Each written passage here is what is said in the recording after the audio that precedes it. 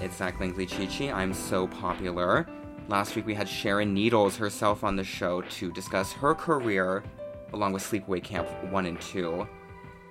This week we are talking about the Scream franchise headed by Wes Craven and the paintings of Francisco de Goya.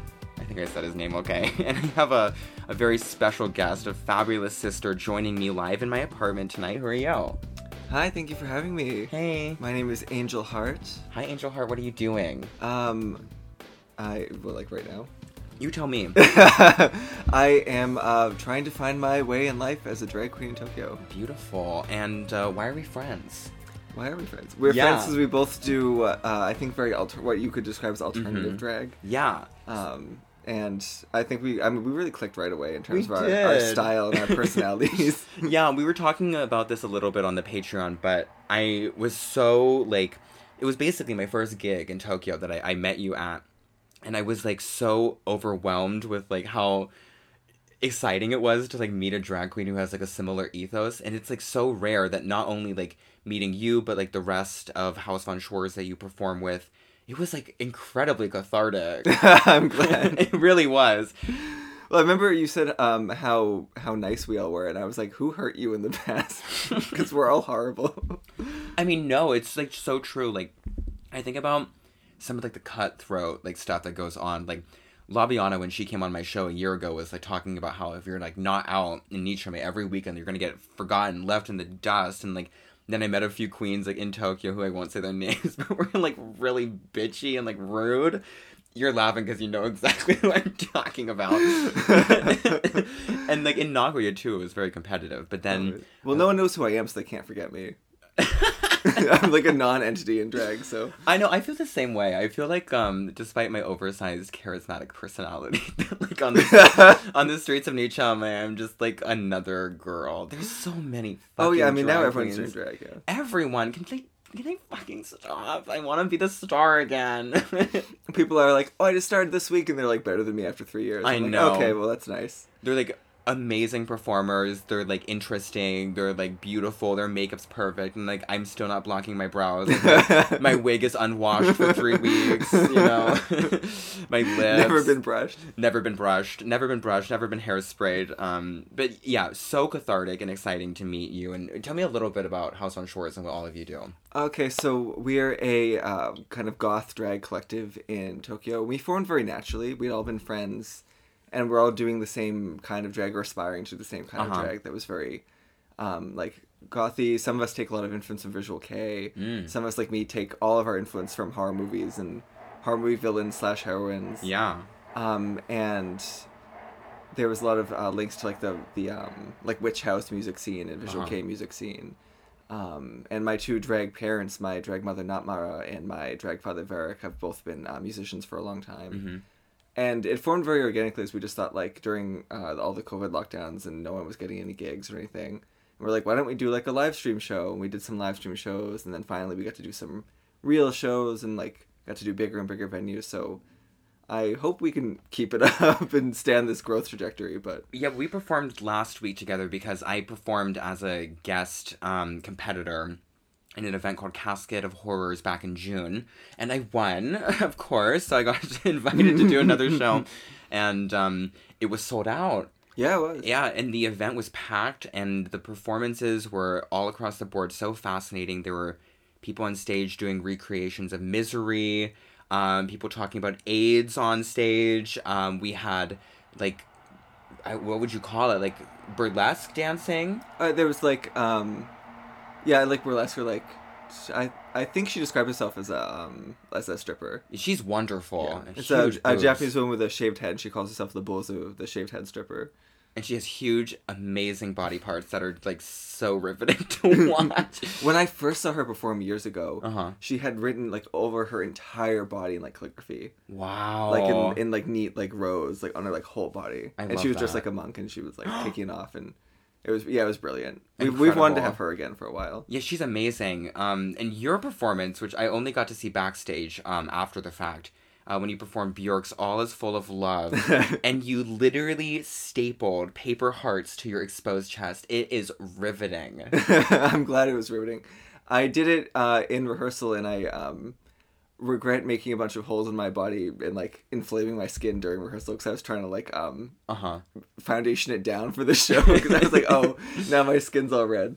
But I think it went really well, and I just did that last night too. I did it again at a different art gallery, so yeah, I'm gonna put it in the closet a bit for a while because now all of Tokyo has seen it. But that's right. But I mean, I am so excited to see like drag that is like violent and shocking and controversial and upsetting, like watching people react to your show and the video. Oh, I was so glad I get to see the videos afterward of people reacting. People gasping, like literally clutching their pearls, like turning to one another in shock. Like that is my favorite like reaction to a Vogue. Oh no, I think that's my favorite show I've ever done, to be perfectly honest. You were fantastic. I liked the look, obviously. It was very like white, fluffy, angelic. But I really like people's reactions and that they were invested in it, and that, as you know, like doing something that people have a real reaction to is like so rewarding. Yeah. I remember like my favorite like reaction I've ever like pulled was I disgusted some Brazilian girls in Nagoya when I pulled a bunch of chains out of my fake pussy. That's really funny. And like the video of them is like they're making this like moribund, disgusted face at each other and being like, ugh, and like looking away. I'm like, oh, I did it. I won. I got exactly what I wanted. So today it's October, so every week we're going to be discussing some horror. I did that like 2 years ago on my show and I wasn't able to make it work last year, so I'm happy to be revisiting the format, and I think this month everyone but one guest are drag queens. So work. Yeah, we have your drag mother coming on next week. Oh, is she? Oh boy. I know, I'm very excited. Can you subtitle a podcast? Can you put a transcript out with? Yeah, let me like put it. I'm so excited to like hear her like get in her accent boots, like getting like carried away about Argento movies. So that'll be fun. Oh, you're gonna do it. Oh, work. Okay. Yeah.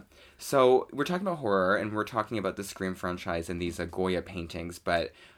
We talked a little bit about this on the Patreon, but what's like been your attraction and relationship with horror as an art medium? Okay, well, I've always loved horror movies for as long as I have like known what a movie is. My father, this was when my parents were still married, so I was quite young. Yeah.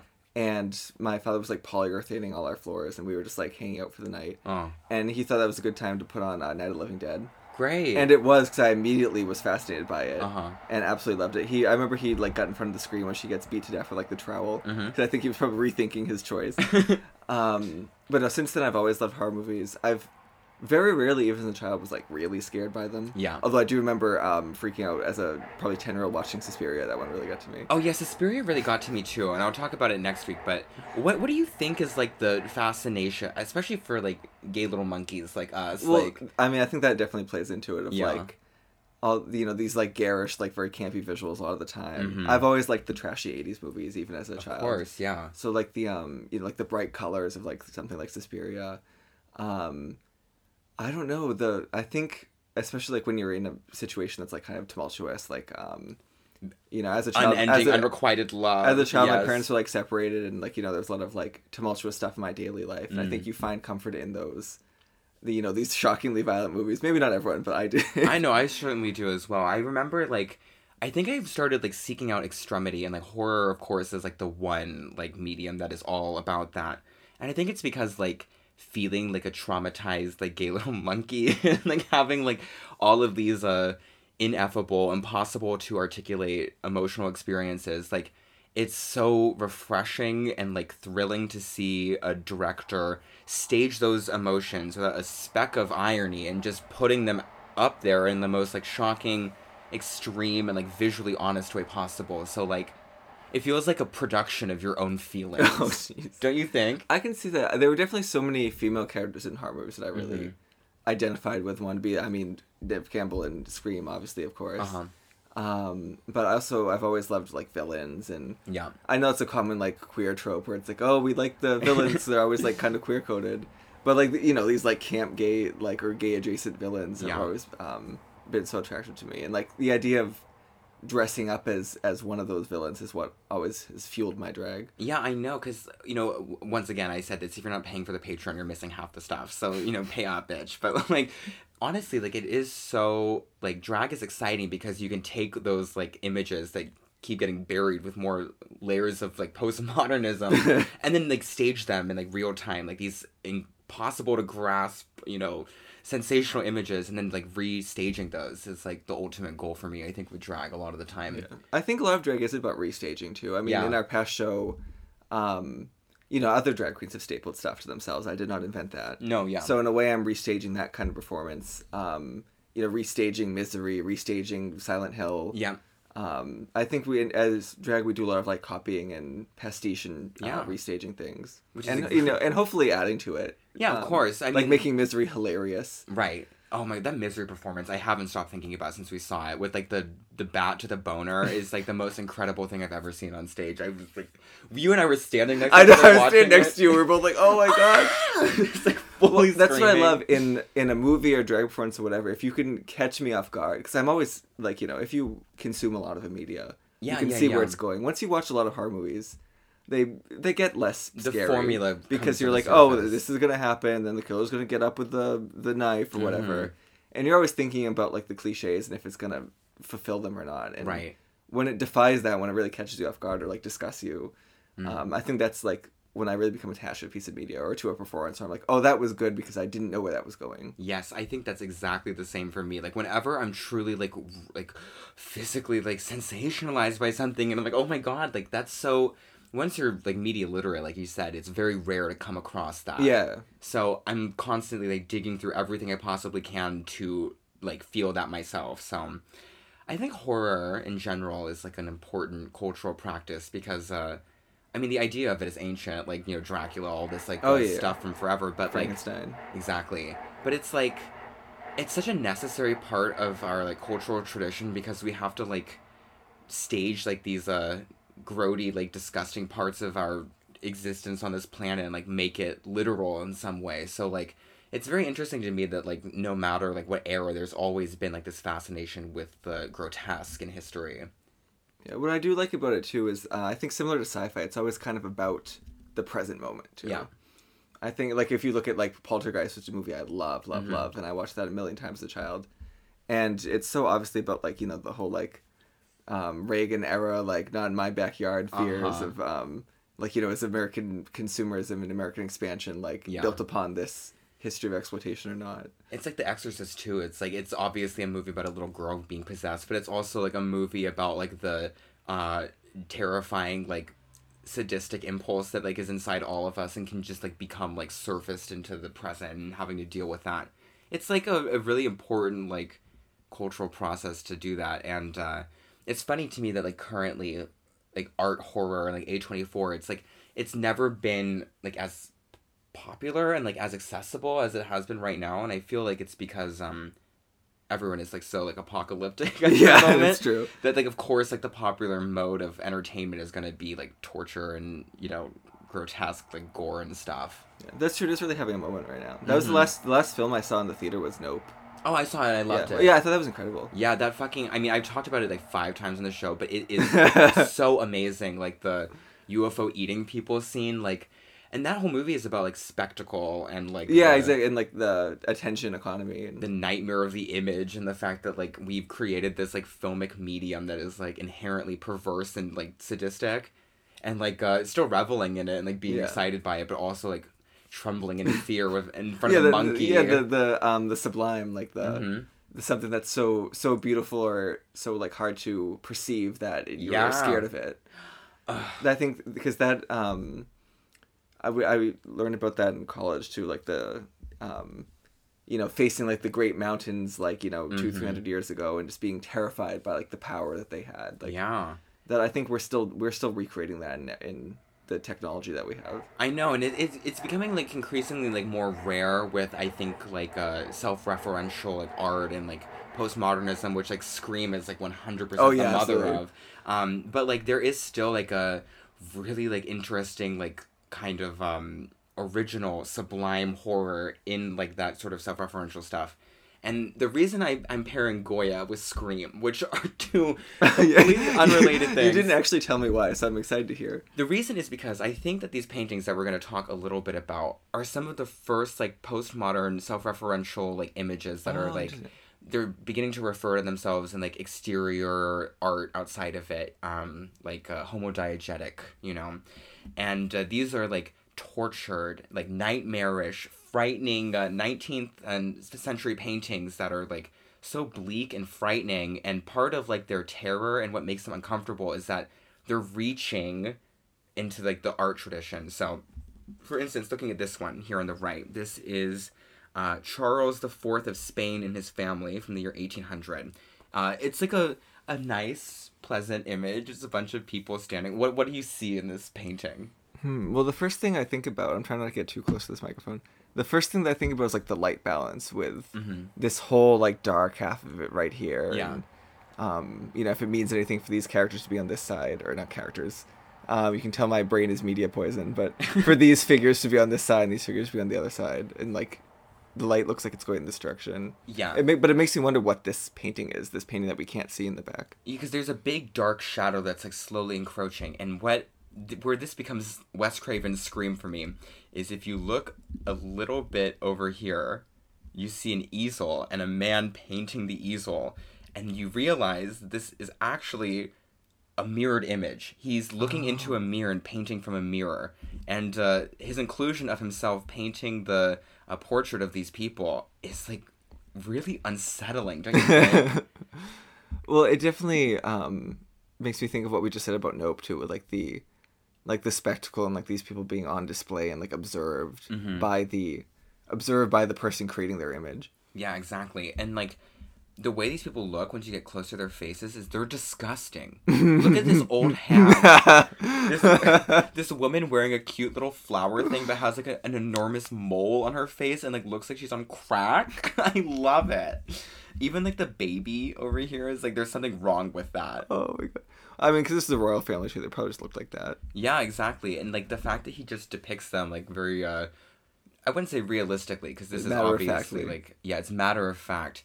And then the encroaching horror of the fact that this is self-conscious art exists, and that in the image of Goya back there painting in the mirror. Yeah, I do like, because I know that was a common practice there, and most people would ignore their own image, but I like how he like deliberately included it. Yeah, he includes the huge easel, and like something that really frightens me about the easel here is that like you realize that this image is there. It's like the image that we're looking at is on the easel, so like immediately there's like several different layers of reality that are beginning to become unglued and frightening here. Right. It's definitely like making the viewer conscious of the act of its creation. Exactly. I want to talk a little bit about this one over here, which is one that I know caught your eye. It's a Time of the Old Woman from 1820.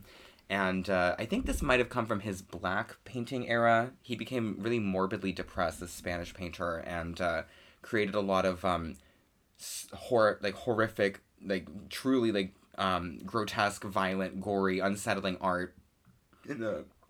Excuse me, I'm like burping alcohol. Like in the bouts of his depression, and what we see here is this woman, and she is greeted by time, and we see an immediate decay. What does this image suggest to you? I mean, the first thing I think of is Dorian Gray, but looking at the image itself. I look at her clothes, to be honest. Like she looks like she's had a very rich, comfortable life. She has a lot of decorated jewelry and hair pieces. The dress is very ornate.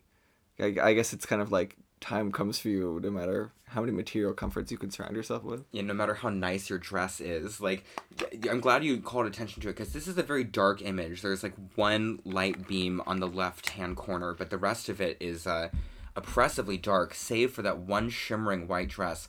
But when you look at her face, oh no. That looks like Mia, like at 3 a.m. in Nichome, don't you think? Look at her smeared contour. And there's you next to me, like, showing me something on your phone. And like, it's so interesting to me that artists are like reaching into this like unsettling, like nightmarish acknowledgement of death. Like, I think if people imagine like these 19th century paintings and imagine like a lot of hoity-toity, like doily, like, but what this artist is doing, like what Goya is doing, is like really a confrontational act of horror with the acknowledgement of death. It reminds me of the older like Memento Mori paintings too, like with the specific end goal of making you like rethink your own mortality, basically. Right. Which is like kind of like the effect of like slasher movies in general. Oh, that's true too. Like we're all porous meatbags. Yeah, it's like a pageant, like you know, death is coming eventually, especially if you're like a shimmering archetypal image, like you're a hot person, then if you're a young hot version, it's super coming for you really fast. Yeah, if you're a young, that's how it feels when you are in that position. Not that I would know about being young and hot, but like when you're young, I guess, and you feel like you have so much left to do and your death feels like impending. Maybe that's just me who feels that way. No, I think you're exactly right, and it's like we want to enact that violence on like the young hot big boob version because it's like those are the people who are like least aware, and we want to like kind of vengefully strike at them and sort of extract that like cultural neurosis upon them. And like seeing this what was once certainly a beautiful wealthy woman, very treated well by the world, seeing her reduced to a haggard bitch, it's like it's grotesque, isn't it? That's true too. She does look like the kind of person who would have been like the beautiful like or not ingenue but the what is that called? Debutante. There we go. Exactly. I love that, like, this is, like, literally, like, a slasher image to me. Like, this is, like... this could be a cover, like a slasher cover. Yeah, it's like, low, cheap art. Like, this is, I think it's, like, how do you say? It's, like, low-brow to, like, kind of make something so obvious of, like, time, like, attacking the woman for, like, being pretty and making her old and ugly. Like, that's, like, the camp, honestly. It's, like, this is the same kind of thing to me as a slasher movie. That's true. I mean, it's not very subtle. Not at all. Let's go on to this classic here, and this is The Burying of the Sardine from 1812. And if you look here, this is from the end of a kind of like a big ritual that they used to perform, and it ends with them burying a little fish in the ground. And from a distance, it looks like it's full of mirth, but what makes this image really frightening is an enormous flag with a grinning face staring down at the people, and the more you look, you see these indifferent, neutral faces in the middle of this pageant, and honestly, like, images of what appear to be, like, a reaper or a demon flinging people's bodies around, and this is just, like, a horrifying, decadent, like, portrait to me. What's your impression? Yeah, I mean, like you said, I immediately goes to the face that's, like, just in the middle of the entire painting and much larger than everything else. Mm-hmm. But you're right, when I was looking at it, too, the first thing I thought of was... how, like, the revelers aren't really reveling. There's a lot of people in this that look, you know, upset or, like, you know, like, participating against their will, basically, is what I'm trying to say. Yeah. Especially this girl looks like she's getting dragged away by this demon creature. Yeah, and, like, her little, like, smiling face is, like, so piercing and hollow, don't you think? It's like, really unsettling. Her position seems really stiff. Mm-hmm. She's got her... And the other thing is, like, this is called the burial of the sardine. The fish isn't there, so yeah, it's a pageant for for nothing. So to me, this like kind of suggests like getting so swept up in a cultural force, and like these terrifying things are happening inside of it, and you're like the large systems of government and culture are grinning, laughing at you as you're like being swept up into a mush that you have no control over. Which it is very mass hysteria in that sense. It reminds me of the like the Eroguro nonsense. Mm-hmm. Definitely that. And, like, thinking about the Scream movies a little bit and getting into them more later, like, they came at a time of, like, peak American violence when, you know, no one had been as worried about mass violence in history, I think, until that moment when all of a sudden, like, Columbine and violence and these huge cultural institutions are beginning to implode in, like, these bloody acts. It's, like... being in the middle of that, I imagine, feels something like this painting. Oh, yeah, I can see that. Yeah, I think especially with Columbine, like you know, violence among teens who we like culturally we are conditioned to think of like innocent or the young virgin that we just spoiled in the last image, yeah. And then also like, you know, real violence, like not like a movie, not Michael Myers, like like a real person with a name and like a knife. Exactly. And feeling like real violence. That was, you know, over 20 years ago now. And now, I don't know how about you feel about this, but, like, it's all become this painting to me. Like, oh, yeah. The violence is the internet has become this painting. Exactly, because the violence is so distant and impossible to, like, resonate with that it becomes very, like, inhuman to, like, know that these, like, shootings and, like, horrifying acts are happening. It's also soulless that, like, you just feel like death is holding you up by the hand and swinging you around. Yeah, I don't know how you feel about that, but I feel like very like isolated and like cool and indifferent about all of these wretched things happening around us all the time. Well, I think that's what happens when one, you know, there are all these mass atrocities of like, it's very hard to wrap your head around like 5,000 or 10,000 lives lost from something. like even if it's like a natural disaster or quote unquote, because I don't believe in natural disasters. But also with the sense that like now we hear about all of them all the time. All the time. It's like, immediately told to you. Like I could, we can hear about every tragedy that happens every day across the whole world. It's very hard to keep up with them and connect with them all because you just can't. Yes, exactly. But this is Twitter, this image. This is literally Twitter. This is Elon Musk. Elon Musk taking over it. And I'm the girl in white being slung along by the demon as all the tradcasts come to attack me. So I think to close off our discussion of Goya, we'll discuss this very famous painting that probably everyone knows best. Oh, yes. This is the classic image, and it's also kind of a meme now, which depresses me. But this is Saturn devouring his child from 1819. It features Saturn devouring his child. It's a ancient, mythic, sort of classic reference, and it's literalized here in grotesque, unsettling detail. Unsettling is the word of the day, if you hadn't noticed. I am embarrassed to say this because this is such a famous painting and everyone says this, but I really do like this painting. This is one of my favorites. But I didn't think that at first. When I first saw this painting, obviously I was very interested in it. I think the framing is so beautiful with the body like in the middle. But what really drew me to this painting was finding out that he painted this on the wall of his house.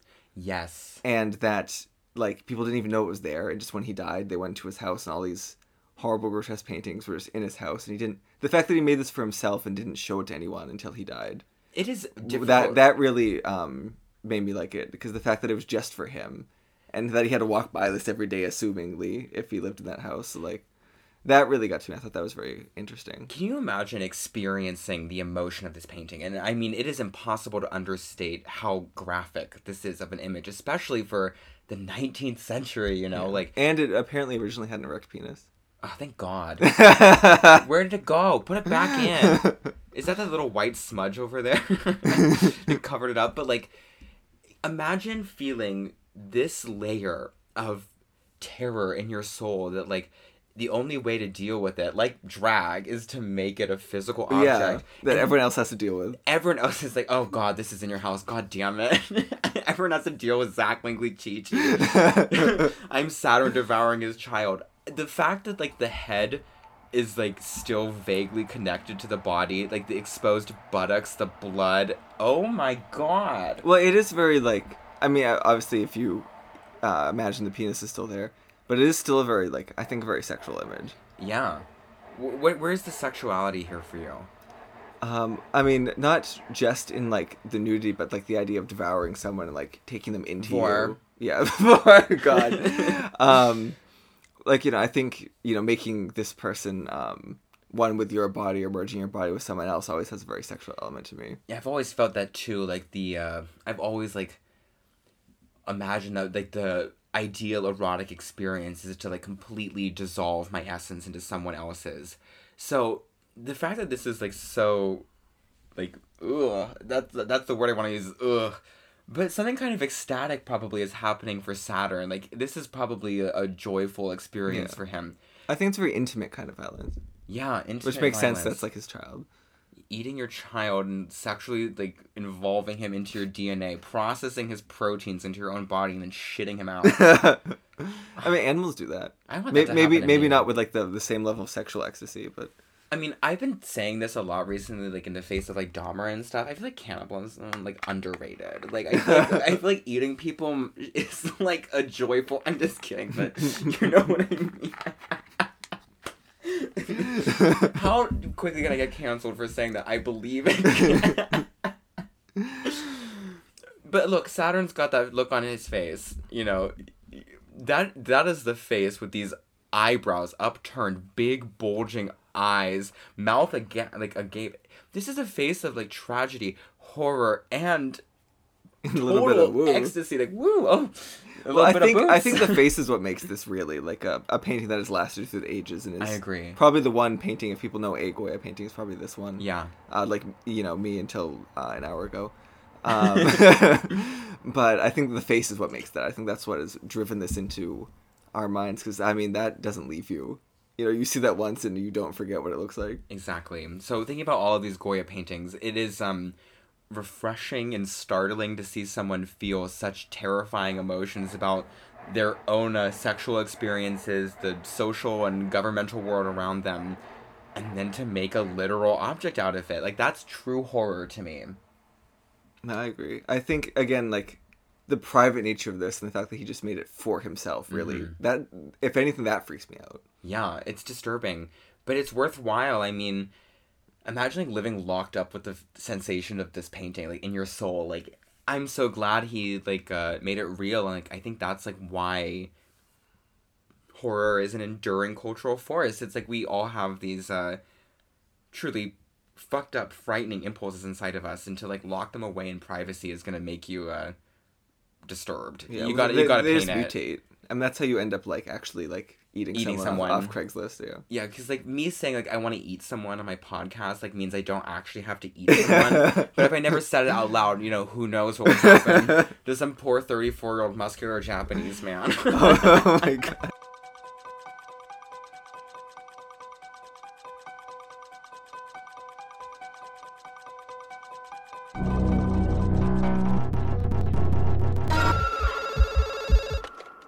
Hello? Hello? Yes? Hello? Hello? Who is this? Yes? I don't know. Hello? Hello?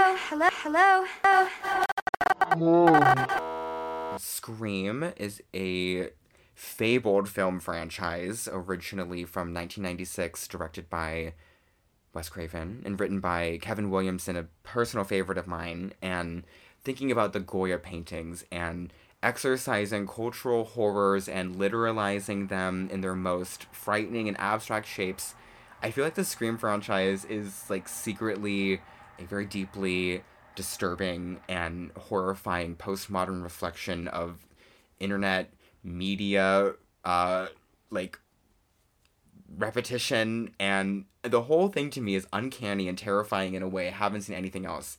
And a lot of people imagine Scream as, like, funny and, like, campy, and that's true. But yeah. It's very true. But rewatching them, I was taken aback, actually, by how disturbed I was by, like, how, like, deep and cynical these movies get into, like, the idea of filmmaking. But I know that Scream is, like, your all-time favorite movie. Oh, yeah, absolutely. I think it's my favorite horror movie. The horror movie that I think is, like, the best, in my opinion, is The Thing.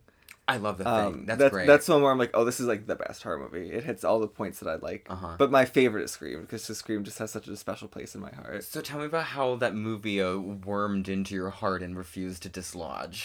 So back when I was, like, young watching horror movies, it was, as I'm sure you remember, the video rental store age. Yes. And so my father and I, because obviously my mother would not put up with any of this shit, so my father and I would go rent horror movies, and he would, you know, if I picked something that he thought was, like, too above where we were, he would say no, like Last House on the Left or something.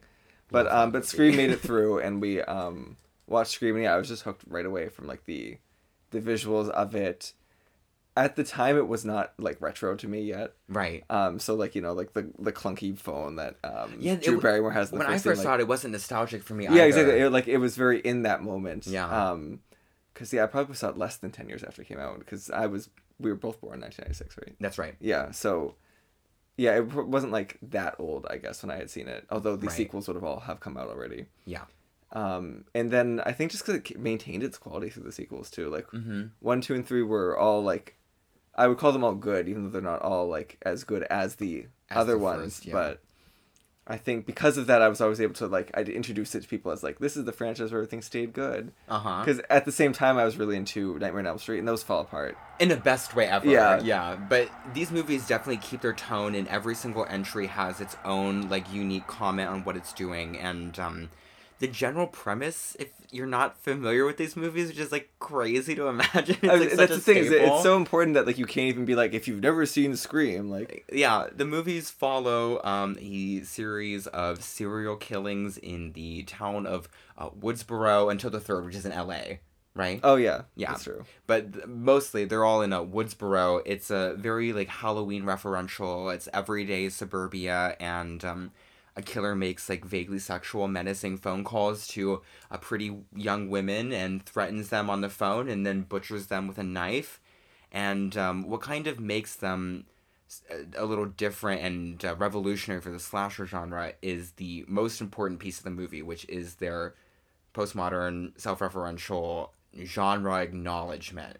And you, having like watched these at the age of like 10 or so, how did you like feel about like that element of it? I don't know. I mean, I'm sure I did not have a fully formed concept of it, but I think because at the time I was watching other horror movies, it still like somehow got across to me that like this was a horror movie in which the characters have seen a horror movie, which Yes. is not true for so many of the previous Everything, ones. yeah. Of like, you know, when you're like, don't go into the house, you know, Jamie Lee Curtis or whatever, Right. Like, don't go in that room. Like, I think that's very instinctive as a horror movie viewer. Like, the, don't do that. You're doing the wrong thing. Don't you know you're in a horror movie? Yeah. I think even like having, you know, even if you see your first like horror movie, you could theoretically have that response to it where you're aware of what genre they're in and they're not. And I think Scream was like the first one to really be like, all the characters know what genre they're in. They've all seen horror movies. Yeah. All these horror movies exist in this universe. And they endlessly talk about that. I was just gonna say, when we were watching 4 and 5 back to back, I was thinking so much of this script is just the names of horror movies. Yeah. There's at least one scene in both of those movies where the characters just list a whole bunch of horror movies. Right. And it's like, it's so funny to me because like, I think I started getting into these myself because it was like in my big high school Netflix DVD rental rush, because my local DVD rental store was very much closed down by then. But I came across the joy of Netflix DVD rentals where for like $10 a month, endless art movies would show up at my door. I'd like watch Punishment Park and stuff. And I watched all the Scream movies very quickly. And I was so riveted by like that like commentary. And I think people now, and like contemporary viewers and like Zoomers especially, like have like an automatic like lens of nostalgia for it, and they think it's like funny and campy and kind of like gay in its own way for being referential. But I've always found that element to be disturbing and gross. It feels like Michael Haneke funny games to me. Oh yeah. Well, I think they're very nihilistic ultimately. They are. Or at least the killer's viewpoints obviously are. Like, there's no real like hope in any of them. It's just cynicism for media and for movies. There is absolutely no joy or ecstasy in these movies, and every single one, even though it ends with, you know, the acknowledged trope of a final girl or whatever, every single one like still like refuses to escape from the media pattern, and then each continuing sequel digs deeper in and becomes more morbid with like every entry. Yeah, I think each one also just I'm really glad they did this, is that it doesn't fail to highlight the compounding trauma of going through this a million times. Like I think Sidney Prescott is very much like, I mean, maybe not very much, because in real life you'd probably just be horribly traumatized, but Yeah. she's very much like what the final girl would be in real life if she had to do this a million times. Yeah, exactly. She's like the logical extension of the final girl. And she's so exasperated and tired. Even Yeah, by the she's second like, movie. she's like, oh god, I've got to go, you know, find another killer or two. yeah, It's always two. And like Neve Campbell, is that how you say her name? I've always thought it was Nev Campbell. I don't know. Let's just say Nev then. Yeah. Nev Campbell, like, who is very beautiful. She's Oh, very gorgeous, pretty. yeah. She's fascinating to look at. And seeing her just become more put upon and disinterested and exhausted with each movie, it's like living like commentary in the moment. But Yeah, I'm sure that's how she feels about having to do these movies too. oh yeah, especially with the last one, my god. But the first movie is really special, and it has so much going on behind the scenes. Like, this movie was like NC-17 over and over again. They went through 8 rounds of cuts before they Really? could get it to be R. And it was all because Harvey Weinstein's brother like really believed in the mission of the film. And the only reason they were able to make it happen is because of Drew Barrymore, who wanted to play Sidney Prescott. Right. But due to a scheduling conflict, she was relegated to the first dead girl. And that first like 10-minute sequence of Casey, that's her name? Yeah, Casey Becker. Casey Becker, as played by Drew Barrymore, getting stalked in the house, talking about horror movies, and then killed in... Oh my god, that scene... That's a really gruesome kill. Like, we were talking today about 4 and 5 being gruesome. I think that's it's the most horrifying thing in the whole franchise. It is rattling. It still is disturbing. That scene is like peak cinema for me. It's perfect. It's tense. It's really terrifying. It exists in this vortex of information feeding back onto itself. And Drew Barrymore gives the performance of a lifetime screaming. Oh, yeah. Have you ever seen a horror performance as strong as that? I don't know. I mean, she's had always been such a good actress. Like, even up until that point, she'd been acting for years. And, you know, maybe it was not the best for her personal life. Nope. But I think you can see those years of experience in that scene of, like, she's so young and already so strong. I mean, she was tortured by the industry. Like, she, like, at the age of 12 was, like, doing lines off, I know. You know. I guess Wes Craven apparently had, like, to keep making her cry in that scene was, like, telling her about, like, puppies dying or something. Oh. She, like, loves animals. She's such a pure soul, too. I know, she's so sweet. I was just talking about, like, how, like, her, like, most recent, like, talk show is, like, kind of uncannily joyful, and she's, like, reveling in the ecstasy of the rain. No, I love watching clips of that. But no, I think she really just, like, I mean, maybe pulls that energy out of her from those experiences with Hollywood. We don't know. Does. Yeah. I'm 100% sure she does, because the whole scene is framed around her, like, answering questions about classic horror movies on the phone. And watching her get, like, tortured by movie trivia and then getting butchered by it is, like, so real. And that scene works so well because we're still not in the era where we're like, oh, the first one's gonna die. So, like, there's real stakes for her, like, survival in that scene, too. And it happens so fast. The burning popcorn in the background. I know, the burning popcorn. Oh, it's just... Wes Craven is, like, really, like, a horror master. And he's made a lot of shit movies, too. Like, oh, that is so true. Oh, my God. Some of the worst films I've ever seen out of that man's asshole. But, like, you can see him, like, really... He's passionate about the franchise. Like, he really cared so much about the mission that they were getting across here. Yeah. The whole thing, the whole first movie is just, like, an endless, like, all of the scenes are tense and scary when they're happening. Yeah, absolutely. Yeah. I remember watching it when I was in college, too, because they, like, showed it for Halloween in one of the big auditoriums. And that was the first time I felt it was kind of retro, too. Oh, yeah. Like, that was the first time when I was watching her with the phone, and I was like, oh, this is... But the big retro thing is when she's on that stupid computer calling 911. Oh, yeah, that is inexplicable text-to-speech program that makes no sense at all. But that is... That, when I rewatched it in college that time, was when I first started thinking about, like the fear of technology in Scream, too. Because when we think of horror movies that are about the fear of technology, I usually think of, like, Kaido, like, Pulse. Yeah, I talked about that recently. Yeah. Oh, great. Yeah, I love that movie. Yeah. Or, like, you know, I'm sure there are a million other technologies. Yeah, like The Fly or whatever. Like, you know, the horror of, like, man using machines. It's very ambient in these movies. Yeah, exactly. It almost goes unnoticed because it's more about, like, or at least we think it's more about the post-Columbine Scream horror, but it's also about, like...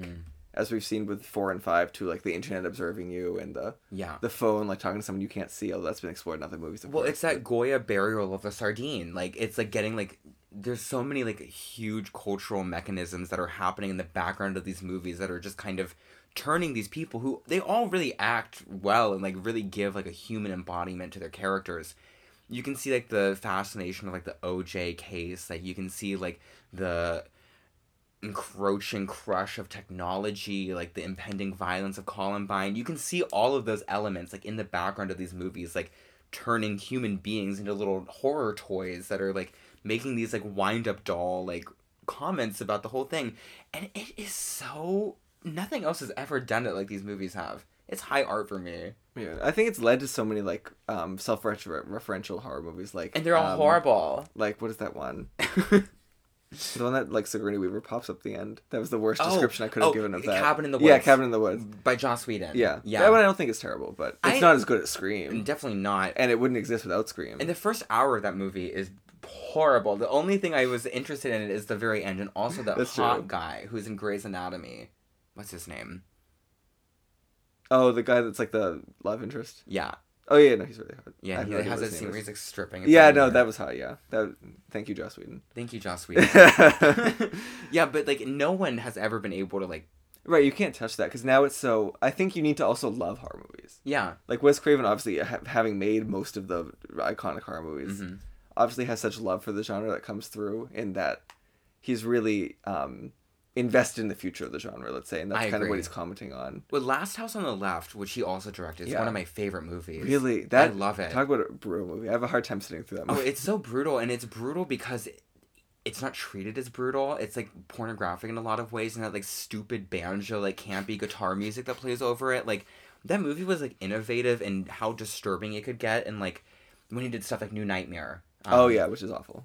Oh, I mean, it's no good. It really is rough. Which is too bad because I love the concept, of that. I love it. I think Scream is his reworking of New Nightmare. I think Like, so he's, too. like, you know, that didn't go well, and he's like, all right, let me tweak this a bit. Yeah, and so then when he does it with Scream, I mean, he made a whole new genre. Like every horror movie is like referential in some way now. It's all like melted in the postmodern glue. But when he did it in this movie, it was like so fresh and exciting, and like I just can't get over it. And another thing I love about the first movie is I love the men of these films. I don't know what happened. Maybe it's just because it's postmodernity is like inherently gay. All of the men are deeply sexualized in a very, very strange, like atypical way. Don't you think? I think honestly, for me in the first one, Billy is so like Billy so Loomis. deliberately like teen heartthrob. Like the styling that they've done with him and everything. He looks but like Johnny Depp and Crybaby. yeah, but he's also so suspicious right off the bat. It was hard for me to like see what Sydney would have seen in him. You know what I mean? Well, he's sexy with those. Me and him have the same kind of eyes that are really sunken back in our head, and he has that cute little haircut, and he's wearing those the shirts that are like cut all the way up to here. See, I think we have a different vector because I'm deeply attracted to Matthew Lillard, Oh, he's so hot. Are you kidding? especially like in Scream. Like Yeah. Stu is the one that I would go for. Oh, great. That means Yeah, one for good. We each can of us. split them. We can Yeah. split it. And I love the idea that like he's like sexualized throughout the movie. Like he's like such like an imposing like libidinal force, and then like him being ultimately revealed to be the killer. He's very smoldering. very he has, like, the- smoldering. Sydney, I care so much about you. Know what I mean? Why won't you touch me? You think I'm a killer? Oh yeah, well that's the whole aspect of like I always forget about that. Yeah. In Scream is that the whole deal about her virginity too.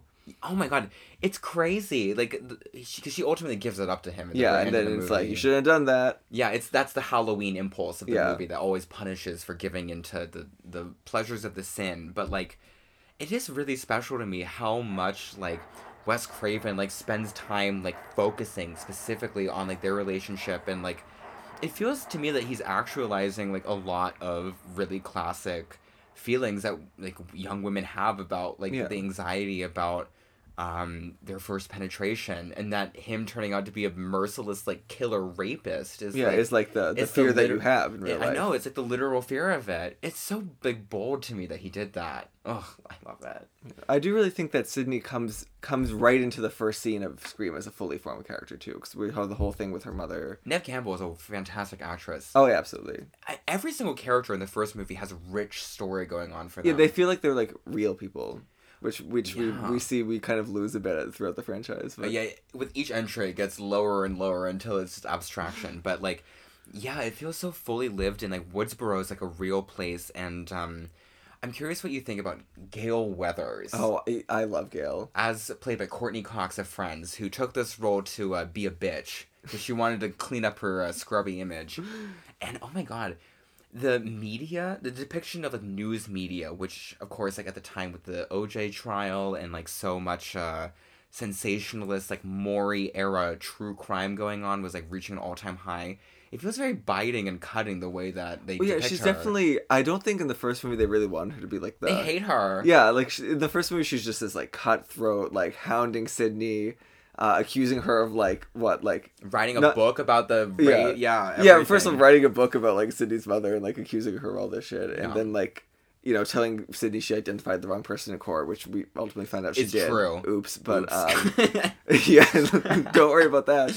But yeah, no, she's like the caricature of like the evil media, like Maven, I guess. Yeah. But she's so iconic in like the She's suits and so like fucking and fierce. fucking Courtney Cox. All of those haircuts that she has throughout the whole franchise, every single look is just like serving fucking cunt on the runway. Oh, and when Sydney punches her, there's so many like really iconic moments in Scream where you really cheer for like Sydney like going through the whole thing and having to because she's at the heart of that Goya painting she's like the sardine getting buried, I guess. I know. Like that's she's so like true. she's the sane person in like the world full of like crazy people.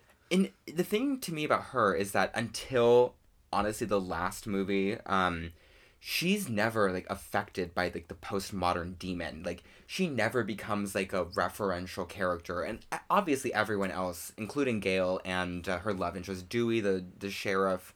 I think he's deputy in the first movie. Yeah. Yeah. Everyone else in the movie is like subject to like the molestation of becoming like image and trope. But throughout the franchise, until the last movie, she refuses that, and she's a human being throughout the whole series. It's incredible. Yeah, I was thinking as we were watching the fifth one, I was like calculating how old she would probably be like in the fifth one, assuming that each movie takes place in the year it came out. Yeah. And she'd be like, 44 or 45 in that last one. Mm-hmm. And I do think this is a good way to like hopefully transition her out of the franchise. Get her out of there. Yeah. But she's like deserved it living through this 5 fucking times. I know, and making her do the movie 5 fucking times too. Like her, I don't know how you feel about this, but I feel like her career and her character in Scream are like very deeply connected. Oh yeah, absolutely. Because I think that's the number one role people know her for. Even Absolutely. she's been in other popular movies like Wild Things and stuff. But as an adult, I think they think of her as Sydney. Yeah. And Sydney Prescott is like such an image in the franchise. Like she becomes like this all-consuming figure, and the second movie, which I love as well. I love basically everything here, but Scream 2 is especially deeply loved by me. This is where they really double down on the post-modernity. I was going to say that. Like the first scene is amazing. It's these two black, young, sexy, a man and a woman, and isn't it Jada Pinkett Smith? Is that her? I think so. No. I think she's Jada Pinkett, but what? Is that? I think. Watch me be wrong. That'd be No, horrible, I hope it is. If that's true, that changes everything. No fucking way. In any case, regardless of who it is, like they like immediately comment, these are movies of white people about white people getting cut up. Like I don't want to go see this shit. And then like, her death scene is like, it's fucking funny games. People thinking it's part of like some kind of show. You're right. It is Jada Pinkett Smith. She looks so hot. Oh, she's gorgeous. Not now. Yeah, well, I mean, that was 1998. She's like such a rotted, evil like figure now. She became Gale Weathers in real life, but like in that role, she's so fierce. She's so stunning. She has a whole fully lived-in personality in the 5 minutes of screen time that she has. And when she gets butchered, they go to a premiere of the movie Stab, which becomes a reoccurring force in the rest of the franchise. But it's a recreation of the first movie. And we are seeing like an Evangelion 3.0 plus 1.0 like loop of everything. It is a recreation of the first movie as represented by a fictional film in an audience full of people dressed as the killer, and then she is brutally murdered at the screening, at the Goya spectacle, and then dies as the image of the ghost face is projected onto her. How did they come up with this shit? I was going to say before you even said that that's the second one is I think where it really falls into that like meta postmodern groove that it hits. Yeah. Because it's one thing to like make a horror movie like kind of aware of horror movies and like playing with horror movies, but once they start like they do the whole like sequel rules, and creating the Stab was just a stroke of genius, like the Stab series, because then you get Scream movies in which Scream basically exists. Yes.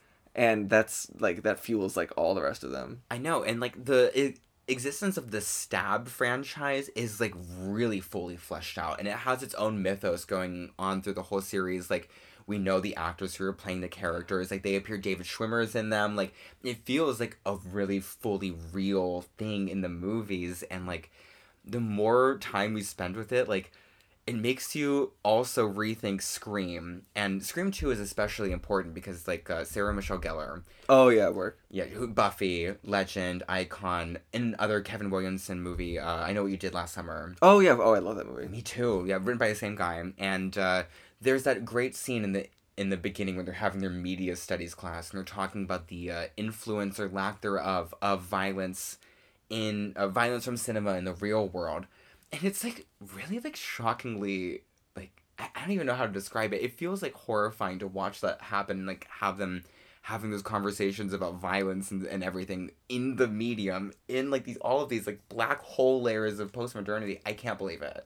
I do like that Scream. It never really takes a stance on that either. No. Like it's almost all about like copycat killers and people being influenced from the media to kill. So I mean, maybe it does kind of take a stance. I don't know.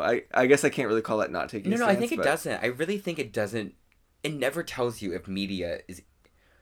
Well, now I'm thinking about this. I think the ethos of Scream is that media is evil. I think so too. I think like technology is causing this basically. Yeah, like culture is inherently evil, is like what the movie says, but it does not say ever that culture creates violence. It refuses to comment, which is really interesting.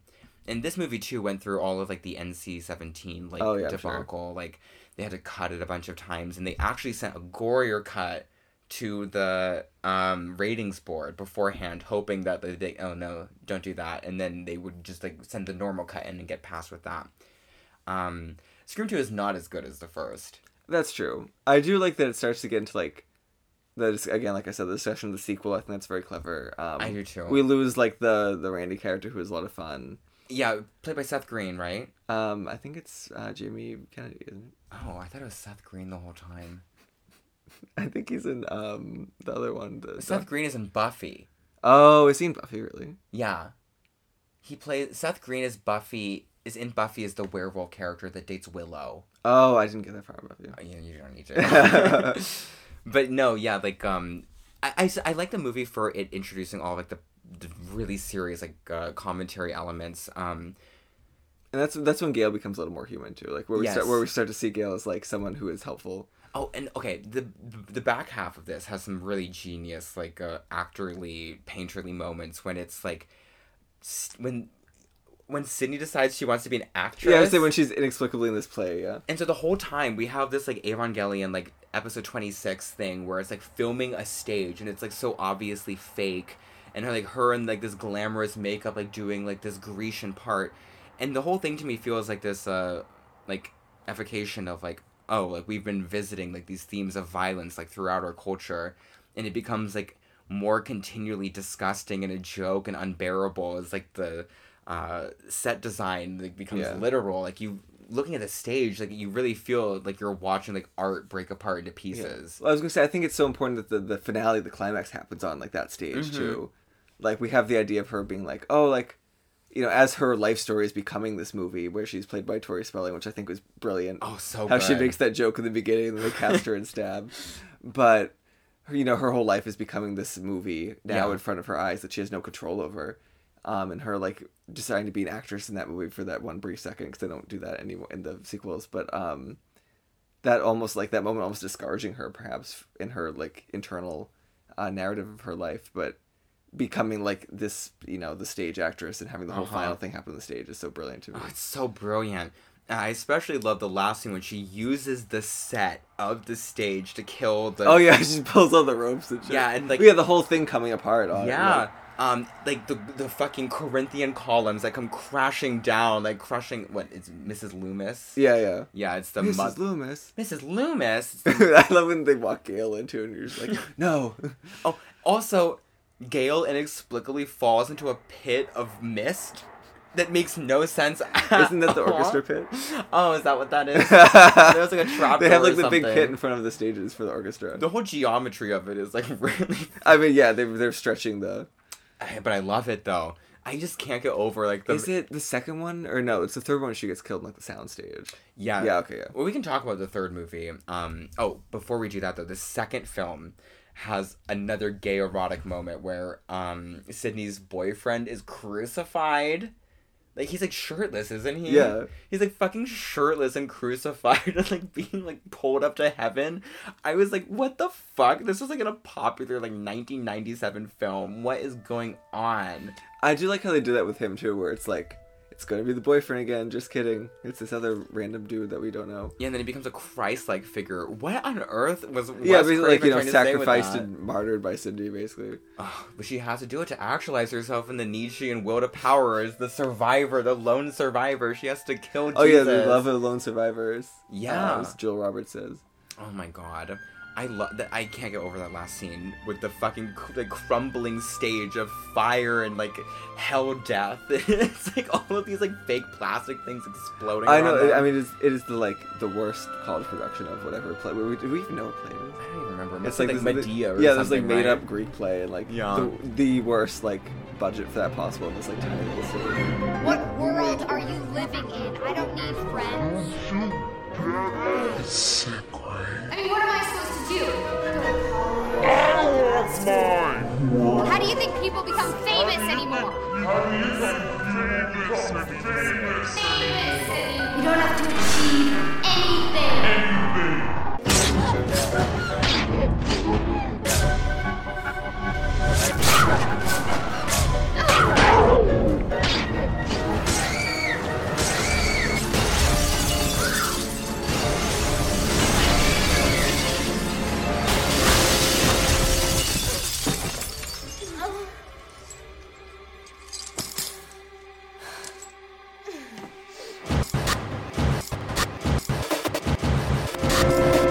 Having begun the entry into the pool of postmodernity that Scream 1 and 2 suggests, we dive all the way fully in a disturbing and malfunctioning way with Scream 3.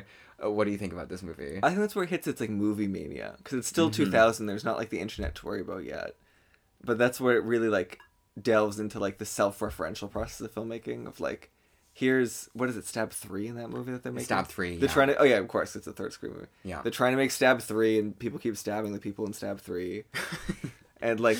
That's when, like you said, it goes into like LA and like it takes this nosedive into like movie culture and like the act of like the audience watching them make a movie about making a movie. This That's is the most, that's like- also about killing people. This movie's depressing and like texturally gross. It feels like uncomfortable.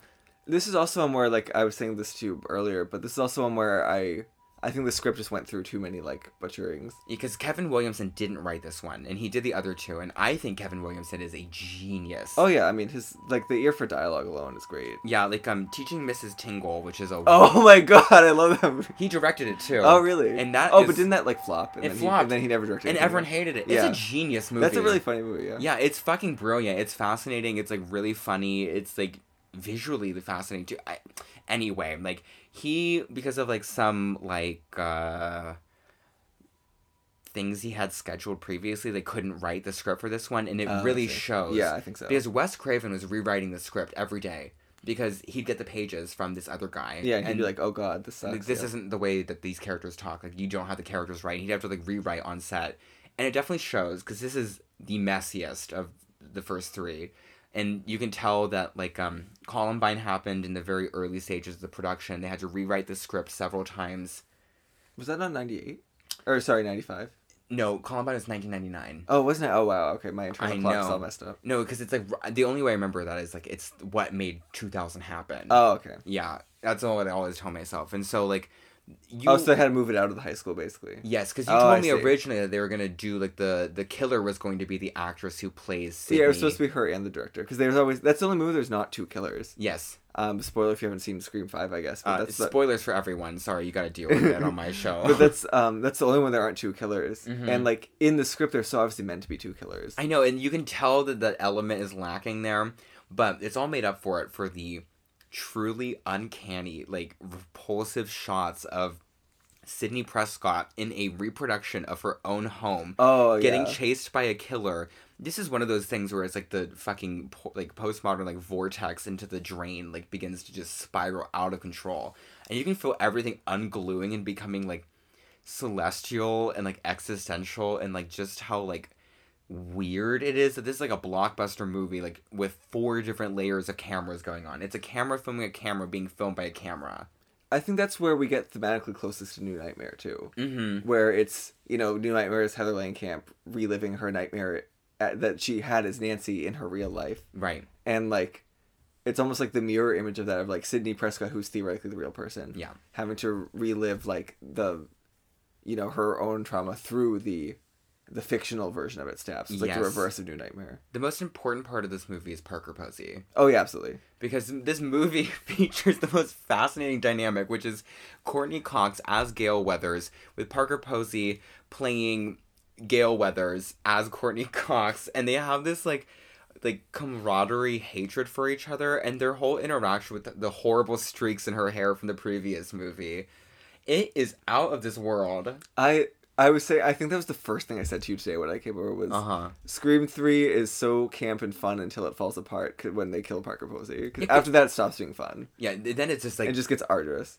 It's so arduous. Because, like, okay, the killer is the director, right? Yeah. Yeah. I mean, obviously, of course the killer is the director. That's what is literally true. I don't care. And I mean, in that case, Wes Craven's also the killer. Like, of course he is, yeah. What was his motivation again? He's like... Oh, because Maureen Prescott is his mom, and he's Sidney's half-brother. He's the Marilyn Monroe. Like, yeah, and like, because inexplicably, like, this is probably the worst part of the whole mythos, too, is when inexplicably Maureen Prescott, like... is a whore. Well, that was there in the first one. But like, she's no Sharon Stone.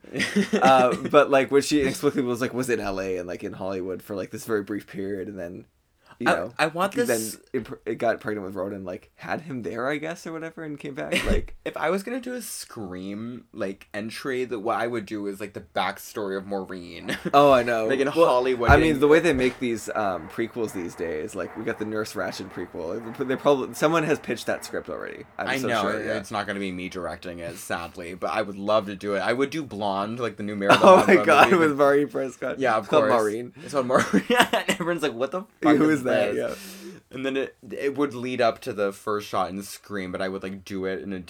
sorry, I'm getting like a masturbatory here. Thank you. I'll do it anyway. The thing that makes this movie fascinating for me is literally just like the stuff on the soundstage and Parker Posey, because like that stuff is like...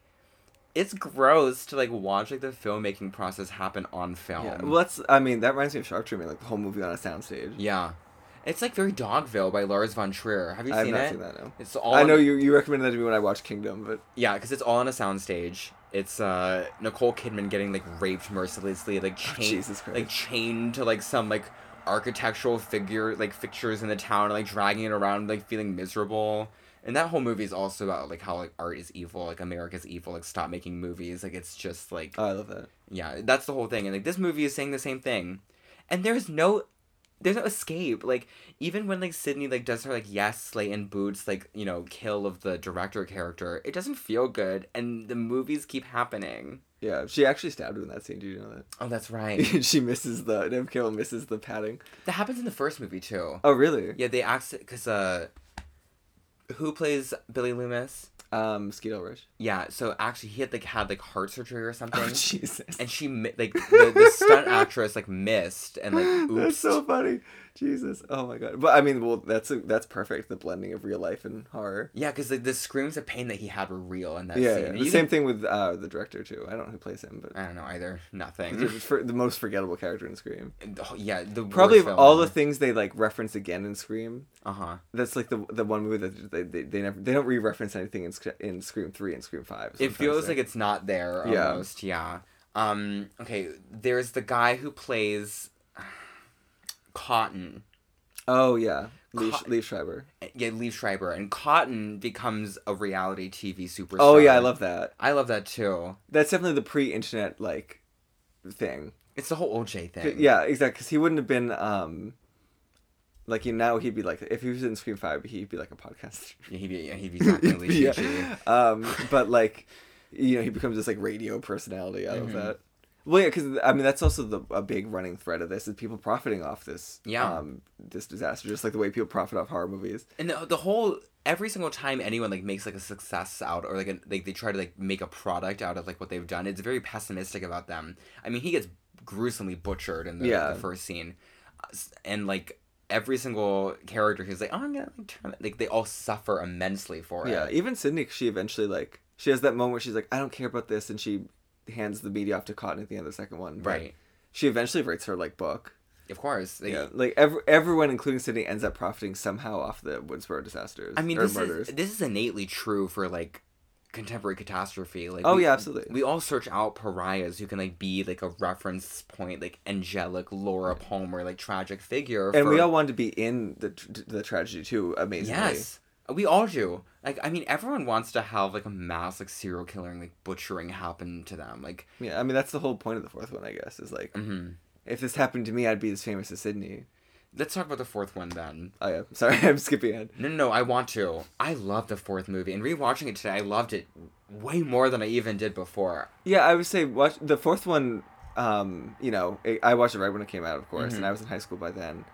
And for me, you know, I felt like I'd been waiting a long time for another Scream movie, Right. and I had given up the hope that one would happen. Yeah. So it was very exciting, and I remember feeling that all my expectations were met. Like, Yeah. I felt like it had delivered, and I was very excited. All the you know, typical horror fan. I was very excited. All the nods in it when they when they do the two fake out beginnings. That still holds up to me as like my favorite beginning after the second one. Yeah. Or sorry, after the first one. Sorry, what am I talking about? No, me too. I completely agree. That the whole movie is like about. It's not about requels. That's what the most recent one is. It's Well, that's about, stupid because no one says that with the word. I've requel never either. heard that word Yeah. said out loud before in my entire life, and I'm sad that I just said it out loud now. Someone execute me. Stop trying to make requel happen. I'm not gonna make it happen. But like the first sequence of this movie has not one but two like fake out murders happening within stab 6 and stab 7, respectively, right? Yes. And that is, like, I mentioned, like, the postmodern drain. That is, like, the movie.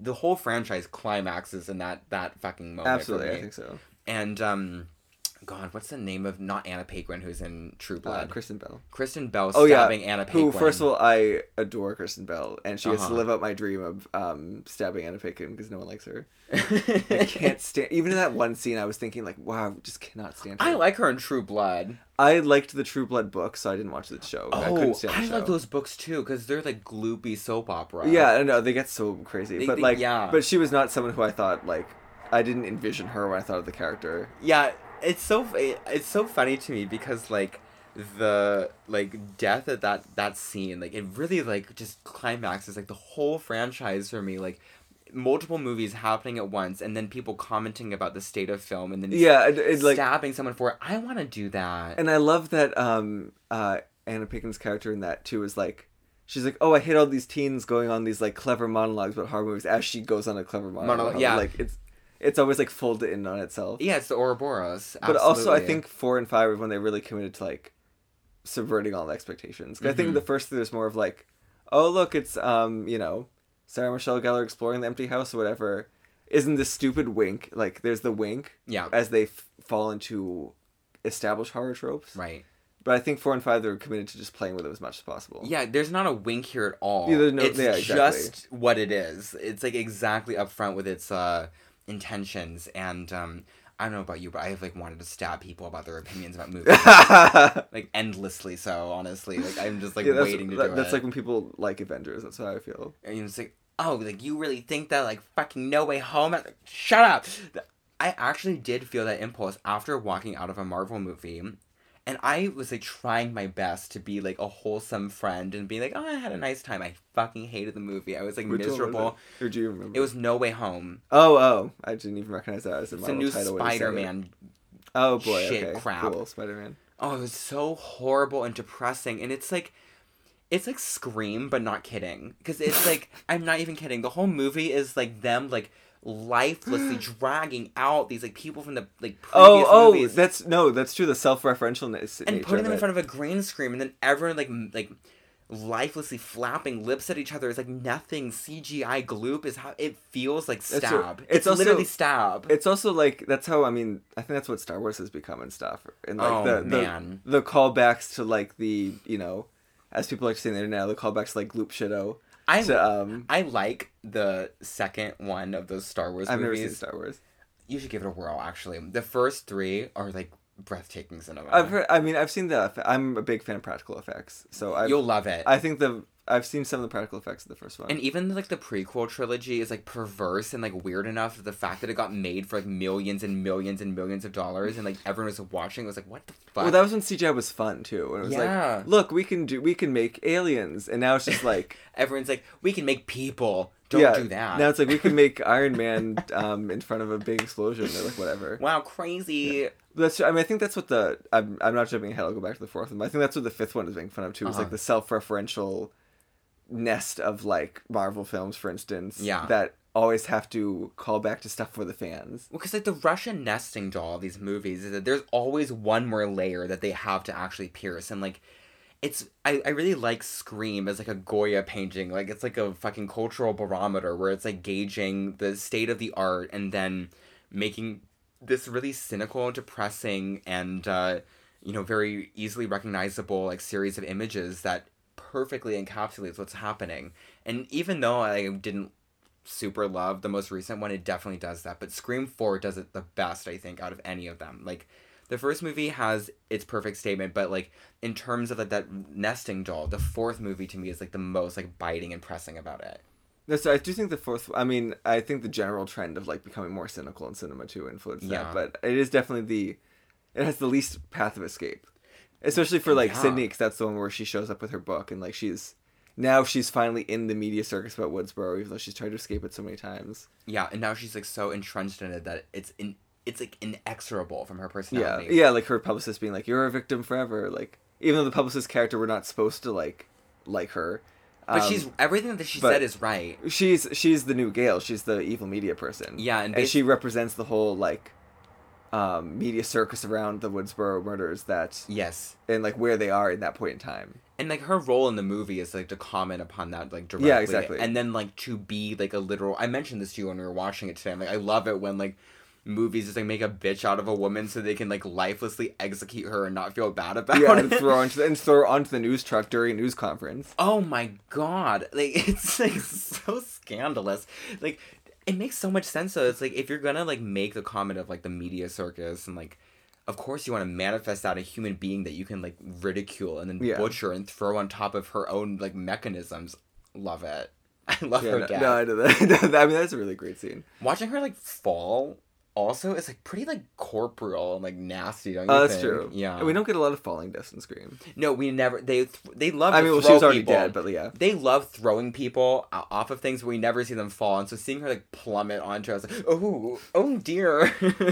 I think my favorite scene in the whole movie is Hayden Panettiere as Kirby. Kirby Reed. Yes, Kirby Reed, who gives my favorite monologue in the whole series when she's on the phone with the killer, and then she just like lists every remake. It's like cynical and like horrible. It's like so yucky when you're watching it. You're like, ugh, gross. That's what I was thinking too when I was saying. I don't even remember if I said this to you or if I said this on the recording at this point. Mm-hmm. We've been doing this for so long. I know. But when I said so much of the script is just paragraphs of horror movie names and nothing else. Yeah, you did say that. Oh, I did. Okay, good. And that's the most like literal but moment. Yeah, that moment is like. Especially, and it is so cynical because she's supposed to be like the horror fan, but she's listing so many like mainstream like movies. And... Yeah, I've heard a lot of critiques about like, oh, why are these like teenagers like into Suspiria and stuff? Like, no one's into that, but actually, like, teenagers like are into that now. Absolutely.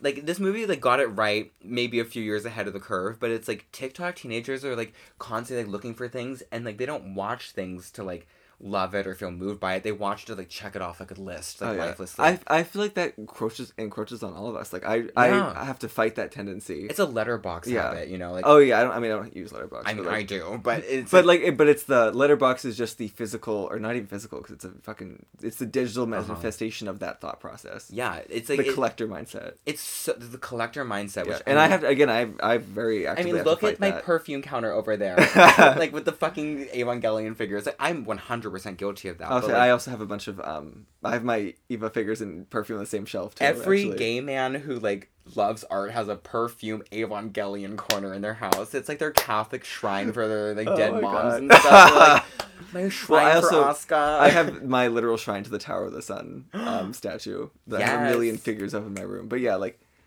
you know, everything lends itself to being collected nowadays. Yeah, gay men loved. It's okay when gay men do it, is my opinion, because it's like gay men are like little rat creatures. They're like my Climax posters, my Madonna record. Like the most obscure thing I have in my house is this mini disc. Oh my God, work! It's from a movie called Private Lessons 2 that I did an episode about a year and a half ago now. And someone bought this. My friend Samuel bought this for me as a gift. Do you have a Mantis player? Do you have a mini disc No, player? I've never heard this. And the fact that this physical item exists and I own it, I'm like... Well, I love that, like, I have a bad habit of collecting, like, ephemera and, like, old train tickets and shit. Oh, yeah. But, like, it also, I think this ties into Scream, too. It does. It's, like, it feels like the past is slipping away and, like... I had to make it real. We need to grab onto these pieces of it. I was such a pack rat after my trip to Korea. I'm like, my ticket stuff. Like, oh my god, like, this coin. I literally have a folder in my house for, like, all that shit when I come back from trips, and it's just, like, bulging. I have, like, 50, and I'm like, especially because I, like, feel like a permanent tourist in Japan, like, you know, I gotta get this. And, like, oh, look at this, like, receipt that I bought from it, like, an Evangelion lottery.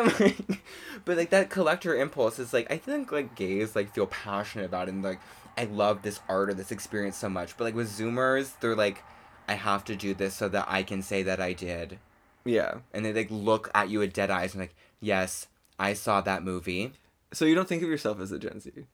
No, because I think that there is a difference between, like, the year and everything, but, like, the main divide is, like, if you grew up at one point in your life without internet. Oh, yeah. Okay. And I was living in the woods. Like, we didn't have dial-up until I didn't have like, a computer until I was in 7th grade, yeah. Exactly. So if you didn't have a computer or, like, online, you're not a Zoomer. And yeah, I mean, I had used the internet before I was in 7th grade, but, like, I Of course. didn't have a permanent computer access in my house. That's the big thing. And I think That's true. I do think that influenced me a lot, especially compared to people who are our exact age and did have that. Like, Yeah. By the time we were in middle school, I was like, oh, I can see I've been left behind already. Because the other thing is if you remember 9/11 or not. Oh yeah, I mean, not really, no. I do. But in what capacity? I remember getting taken out of school. Oh, well, same. But I mean, like, I don't remember the 9/11. I don't remember that, but I remember, like, the day. I remember the day, yeah. Yeah. I don't think I remember it in, like, a meaningful way. No, I don't either. But if you have at least a memory of it, like, texturally even, I think that's enough. And Scream is all about this. It's all about, like, trauma happening to the culture. It's, like, the really easy, like, academic thing, but it's, like, these horrible, like, terrifying cultural mechanisms that we can't touch. It's the Goya painting, and then registering that into, like, broken modes of art. And Scream 4 is, like, the most right about this because it's so depressing. And the main villain is Emma Roberts, right? Yeah. And her motive is that she wants to form herself into this cultural mold. And I love her. Yeah, she wants to be like she wants to be the final girl. She wants to be Sydney. Yeah. In a world where Sydney is this venerated survivor. Like if Nancy, what the hell's her last name? If Nancy in Nightmare on Elm Street were real. Exactly. Like in that world, if she had been like known for that, or if Jamie Lee Curtis was like a real person. That's not what I meant to say. No, but no, you're right. It's if if Laurie Strode was a real person, yes. Yeah, like the cult of personality that has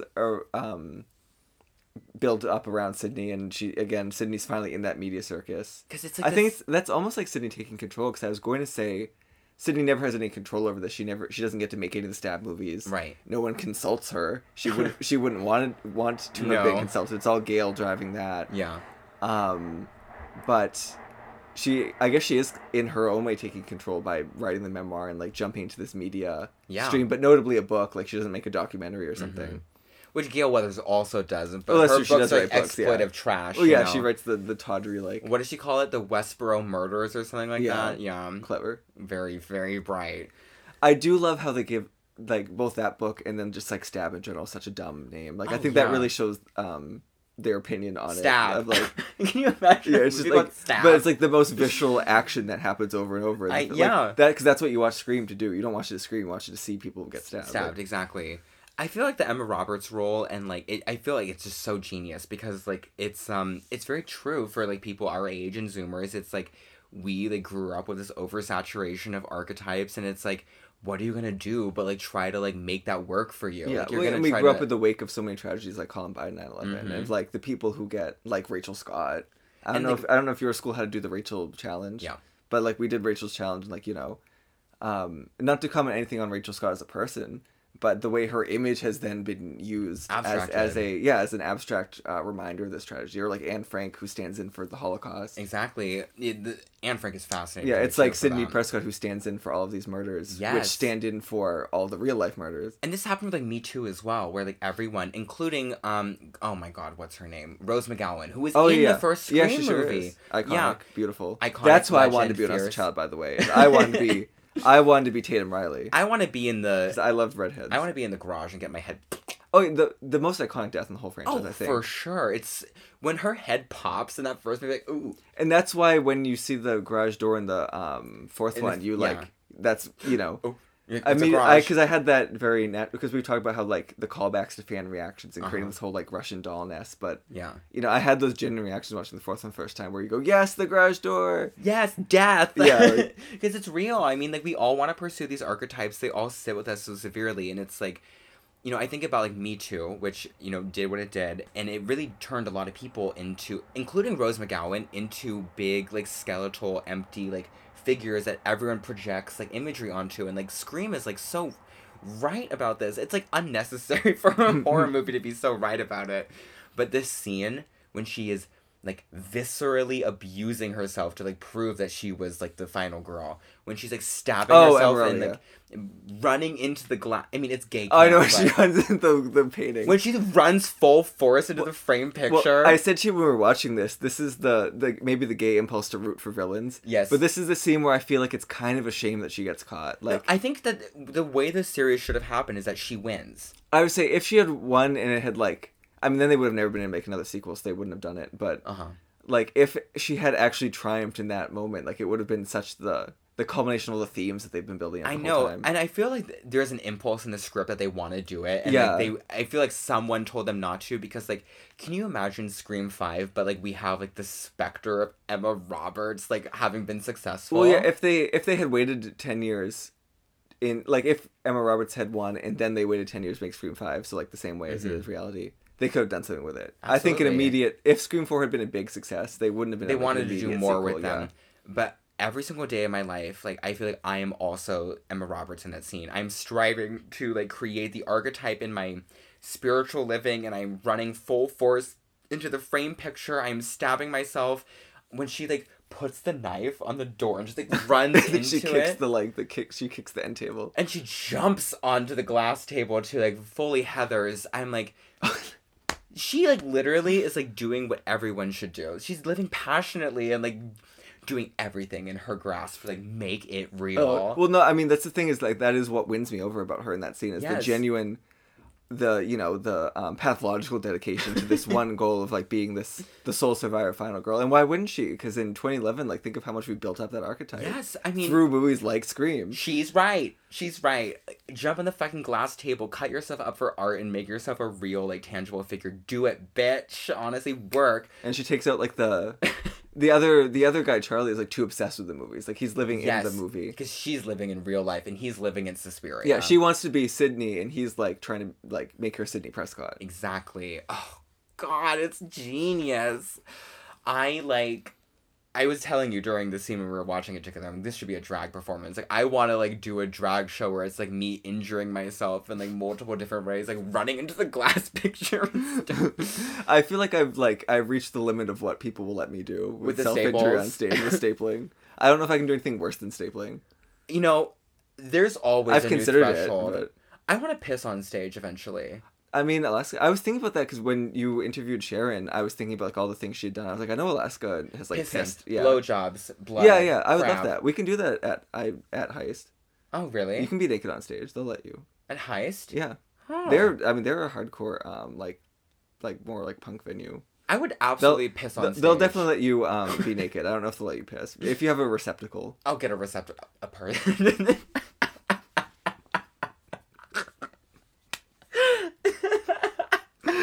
Oh God. I'm sure. Okay, I'm gonna control over telling you this because then you're gonna do it, and they're gonna be like, please don't do that someone's again. gonna be like, Angel, why did you tell want Zach Langley she can piss on stage, and now there's like some faggot getting pissed? Oh my God!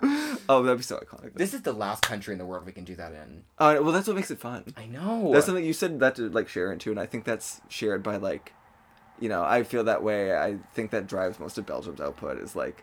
I can keep pushing. Yeah, is that there's you can, some new layer. and like I have to teach myself to push. To be perfectly honest, I've spent most of my life like not pushing and Yeah. being like exactly what everyone wants me to do. No, but you gotta do Emma Roberts. Jump on the fucking Yeah. glass table, bitch. Pee in the mouth of someone on stage. Bring in a glass table and Well, smashing glass sounds fun. The one thing I did is I broke a computer monitor with a baseball bat. Oh, that's sick. That's so that iconic. scared a lot of people. I love that. I saw there's a video of it, and like it's funny because it has like an audio lag, so the sound of me hitting it and people going ooh is like 2 seconds before it happens. Oh my God. And you can see like it's always the Brazilians in the front row being shocked. And We don't have those in Tokyo. No, they're not in That's such Tokyo. a It's so Nagoya Nagoya.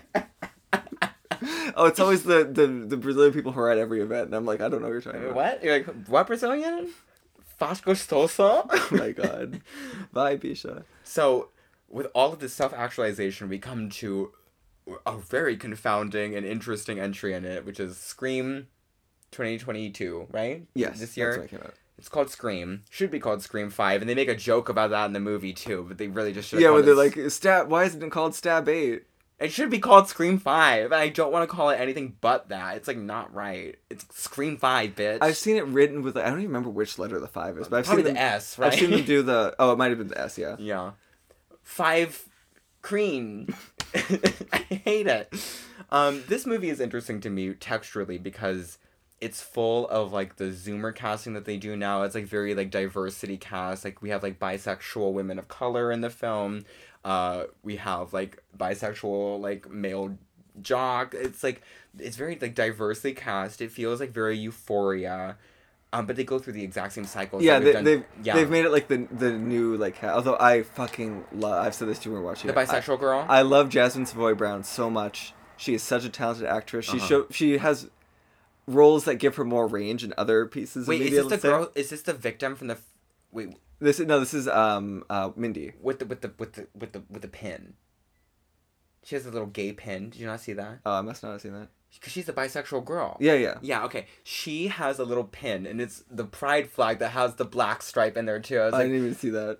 To me, I was like kind of like, oh, this is kind of based in Red Pill the whole time. Because it's like, they cast all of these, like, diversity, like, you know, like, very recognizable. And it's great. Like, they're all really interesting characters, even though they have no script behind them.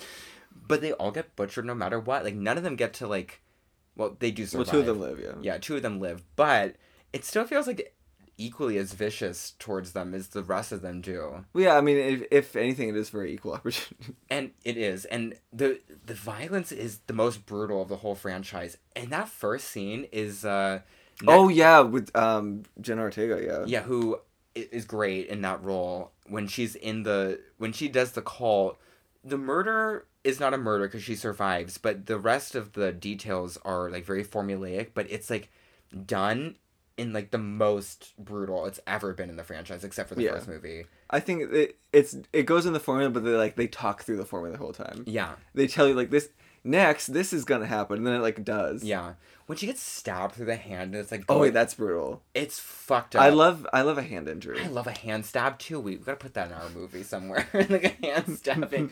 But like yeah, it's like seeing her get like assaulted in the way that everyone else does, and it's just like even more like visceral. I was very impressed. It made me feel like they're really like trying to make this feel resonant in a way that is kind of challenging for the franchise formula. Yeah. What else did I think about this movie? Not much.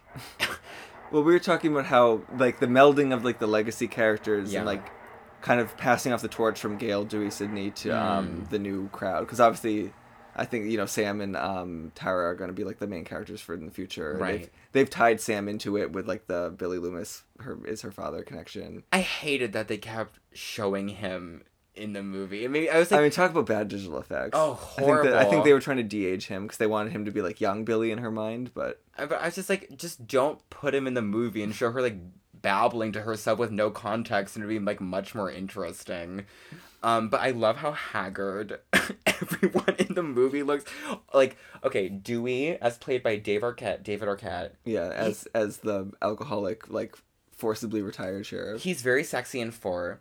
He's fine in 3. And in 2, he has, like, a nerve injury and, like, looks, like, broken. But, like, he looks like shit in this movie. Well, I mean, that's the thing with doing a franchise. Like, eventually your cast ages. Yeah.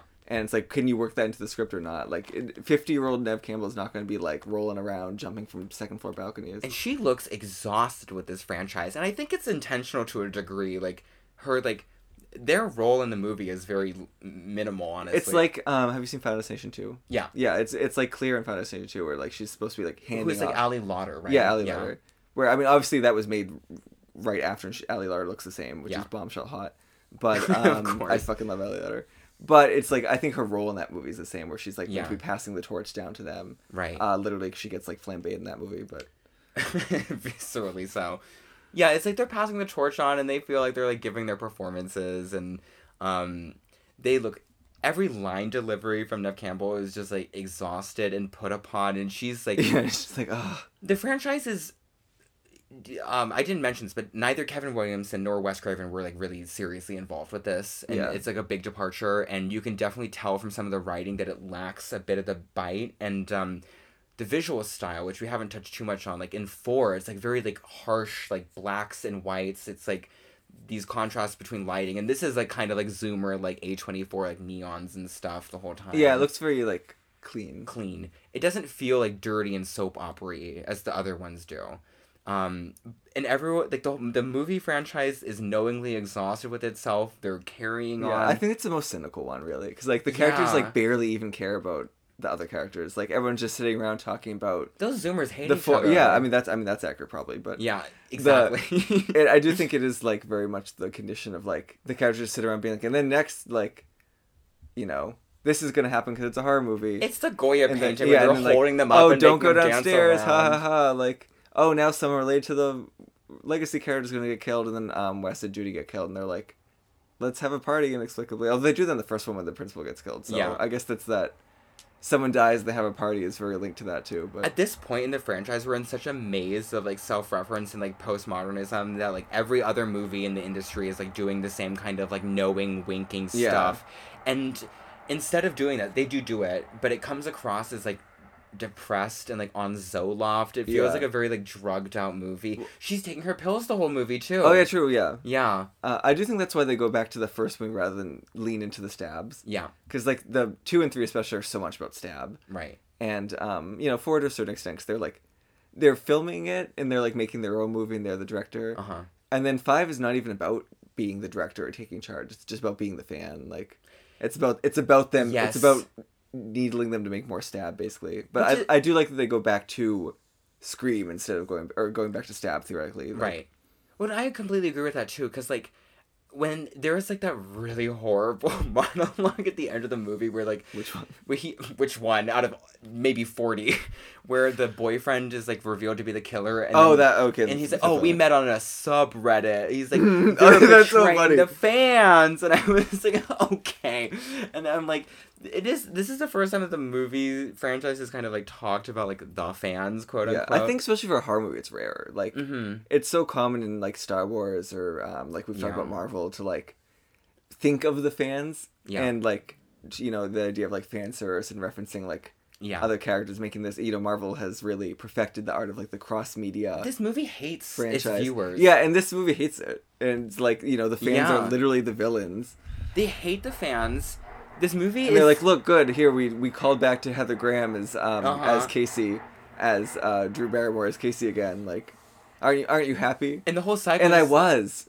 I was happy When I watched it the first time and they like acknowledged Heather Graham having been Casey, I was like, I was like, Yes! because you know they didn't care about Heather Graham at the time when they were doing that. Like they weren't Right. like, we're gonna write this into all the like you know they were like, we need someone, and she was probably like fresh from filming Twin Uh-huh. Peaks or whatever the fuck. yeah, And you know when they called back to like Heather Graham of all things, that's when I was like, oh, I know this movie's gonna take the references in it really seriously, the details really seriously, and they have that blink and you'll miss it moment of like confirming Kirby Reed is alive, right. because that was a fan thing. Because That fans was had been thinking that on you said, on yeah. Twitter, yeah. On Twitter, the whole thing was like, oh, you know, This deleted we scene. think Kirby's alive. Wes Craven obviously thought Kirby was alive. Like, Right. we want to see Kirby in the fifth one, and she wasn't in the fifth one. Yeah. But I think they've signed him here for the sixth one Sixth now. one, yeah. I mean, she's not doing But like, anything there's else, so much. Also, a big thing on Twitter. So I'm wondering if they're gonna do this in the sixth. Was Stu Macher should theoretically be alive in this franchise. Oh, because he only got his head knocked on. We didn't really see him die. Exactly. Like anyone they didn't see die, were like, now we need Stu Macher back, and like. I think there was a script for the second one that like had that. Oh, I think it was maybe the third, or I Yeah, can't like, remember anyway. Yeah, like so, like you know, but now the fans fix it on these ideas, and they found the Yeah. trivia, and they like tweet like at what, not at Wes Craven, but at Kevin Williamson, like, we want this. And then this whole movie franchise like takes all of those like internet references. It pays very careful attention to like fan lore and stuff. Yeah, because they didn't have to put in that 1 second thumbnail of Kirby Reed, but they did because they've seen that. But it's misanthropic. It hates everyone who likes these movies. It's like it's giving you the references, but then it's being like, why do you like this? Like, what's wrong with you? And the whole tone of it, like the Zoloft like texture of it, it's all very like hateful and depressing, which I love. Again, like we keep saying, there's no out of it. This goes so deep in that there is absolutely no way out.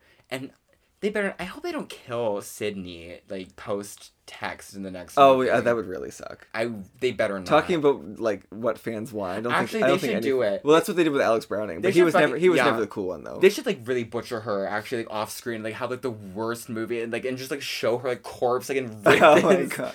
Just to piss everyone off. Fully CGI, because, like, Neve Campbell refuses to film it. Exactly. So, thinking about the Scream franchise, thinking about this like postmodern melt, thinking about the Goya paintings, which are their own first self-referential images of horror, actualizing sexual impulses, terrifying threads of your own being, and putting it all on a stage that continues to collapse and degrade into itself. As I'm creating the new world on my podcast, what do we do with all of this? What philosophy are we going to take from this? Oh, that's a good question. That's very hard-hitting. I don't know what to say to that. I think what philosophy that I personally take from it, I guess, is that's a good place to start. Yeah, I guess is that you, like, you're always going, like Sydney, like, you're always going to be in this mess, in the miso soup of horror movies. Yes. Without control over it. And like, you have to, like Jill Roberts tries to do, is you have to find your thing within it, and hopefully that thing is not killing people, everyone, but sometimes it is. I think you're exactly right. Sometimes it's like, like we do with drag, it's remaking and killing yourself repeatedly. Yes. For me, Scream and Goya together to me are saying that, like, there is absolutely no control, like you said, over, like, this terrifying cloud of culture that has become a really morbid and disgusting thing, as depicted throughout the Scream series and the Goya paintings. We have no power over changing that. So what we have to do is work with the archetypes it gives us and actualize them as truthfully as possible and try to make something good out of it. Yeah, or subvert them, because Scream is all about subverting what That's you're supposed true, to do. yeah. And I mean, that's what we do with, like... With drag. At least I feel like I'm doing that with my gender all the time, of like, as a man, you're supposed to do one thing, and we're doing the opposite of that thing. Yeah. You're so like, right. But, like, also, you and I both, we'd like to do what's not expected of drag either, which is not, I think, and that's caused by media, because I was going to say, drag really can be anything, and should be everything, and historically has been until we get Drag Race, which narrowed it. This is a big plot thread on I'm So Popular Season 3, is what Drag Race has done to all of us. Like, we live in its shadow. There are people who hate Drag Race more than I do, like Belgium, who despise it. I love it, but it's evil. I owe it a lot of my knowledge about current drag, and, of course, like, especially it formed so much of my image of before I was a drag queen. Yeah. But also, I see how destructive it's been, and now I really I say this as I'm about to host a drag drag race viewing party next week. I hope no one listens to this before next week. But I do think it's destructive in how it narrows. This is the gift horse you have to look in the mouth. It narrows the audience's perception of what drag should be. Yeah. Not even that it narrows our perception of what our drag should be. It narrows what people want to go see. Drag Race is Scream 5, but for, like... But serious. For a fucking decade and a half. Like, literally. Like, it's the whole, like, depressed, Zoloft, extremely focused, like, repetition of cycles. I think, because, like, there are some early seasons of Drag Race that I like, because they're very raw. Up until season 6, I think those series is, like, fully, like, fleshed and lived in and terrifying. Yeah, exactly. And, like, all of these, like, deranged meth heads, like, fighting with each other. And it's great. Because it was drag queens that had not been influenced by Drag Race. And now it's been out so long that everyone, including people our age, are, like, living in that shadow. And the people who are old enough to remember what it wasn't like now can't get on. Drag Race is the fucking flag on that Goya painting. It's the face on the flag. Yeah, it's RuPaul. It's fucking RuPaul looking down at all of us and saying, "Dance, monkey, dance." But you know what? But I think that's so true, is, like, in this world where expectations are so narrow, like, trying to do something that is different is difficult. And extremely. It's fundamentally related, because, like, when you are rebelling against something, you're still always related to what you're rebelling Right, exactly. against. You can't truly rebel against something that you care about enough to oppose, I guess. Exactly. I don't know. Like, Scream loves horror movies, and it Right, loves exactly. itself, and it rebels against itself, but by doing that, it's always going to be fundamentally related to the medium, and, like, that is what makes drag magic as well, is, like, you are eternally devoted to the shrine of femininity, but you're, you know, by nature fucking it up and, like, changing it in some way, and like, that's a holy pageant. Drag being so, you know, political and always having such a place in major social movements in the U.S. and elsewhere, and drag queens always being on the forefront of queer rights as well, is like, you still can't get out from under the shadow of all the oppression that makes this, that, you know, that has birthed this medium in the first place. We are stuck in Scream forever. We're in the stab movies, and, like, all you can do is, like, act the fuck out of it.